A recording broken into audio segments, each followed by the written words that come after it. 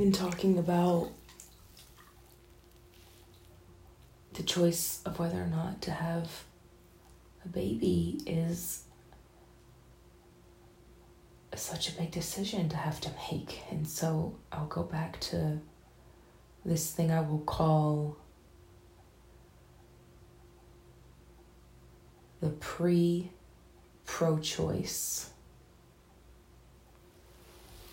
And that is the decisions we get to make before having to make the decision of whether or not to have a baby. And those pro choices would include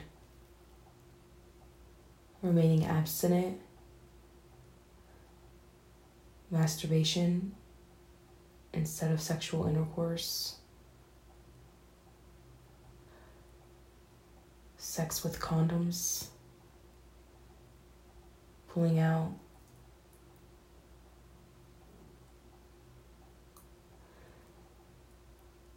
having sex when you're really, really in love,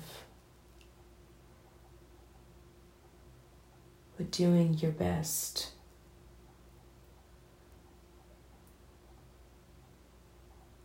to not get pregnant if you really don't want a child, so that you don't have to try to make those decisions afterwards.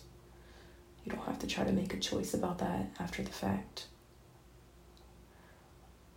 And of course, love happens. But the pro-choice promotes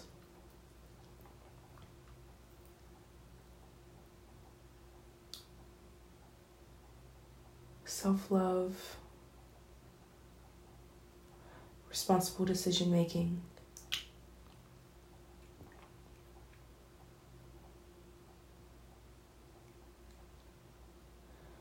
and healthy interactions that are sexual.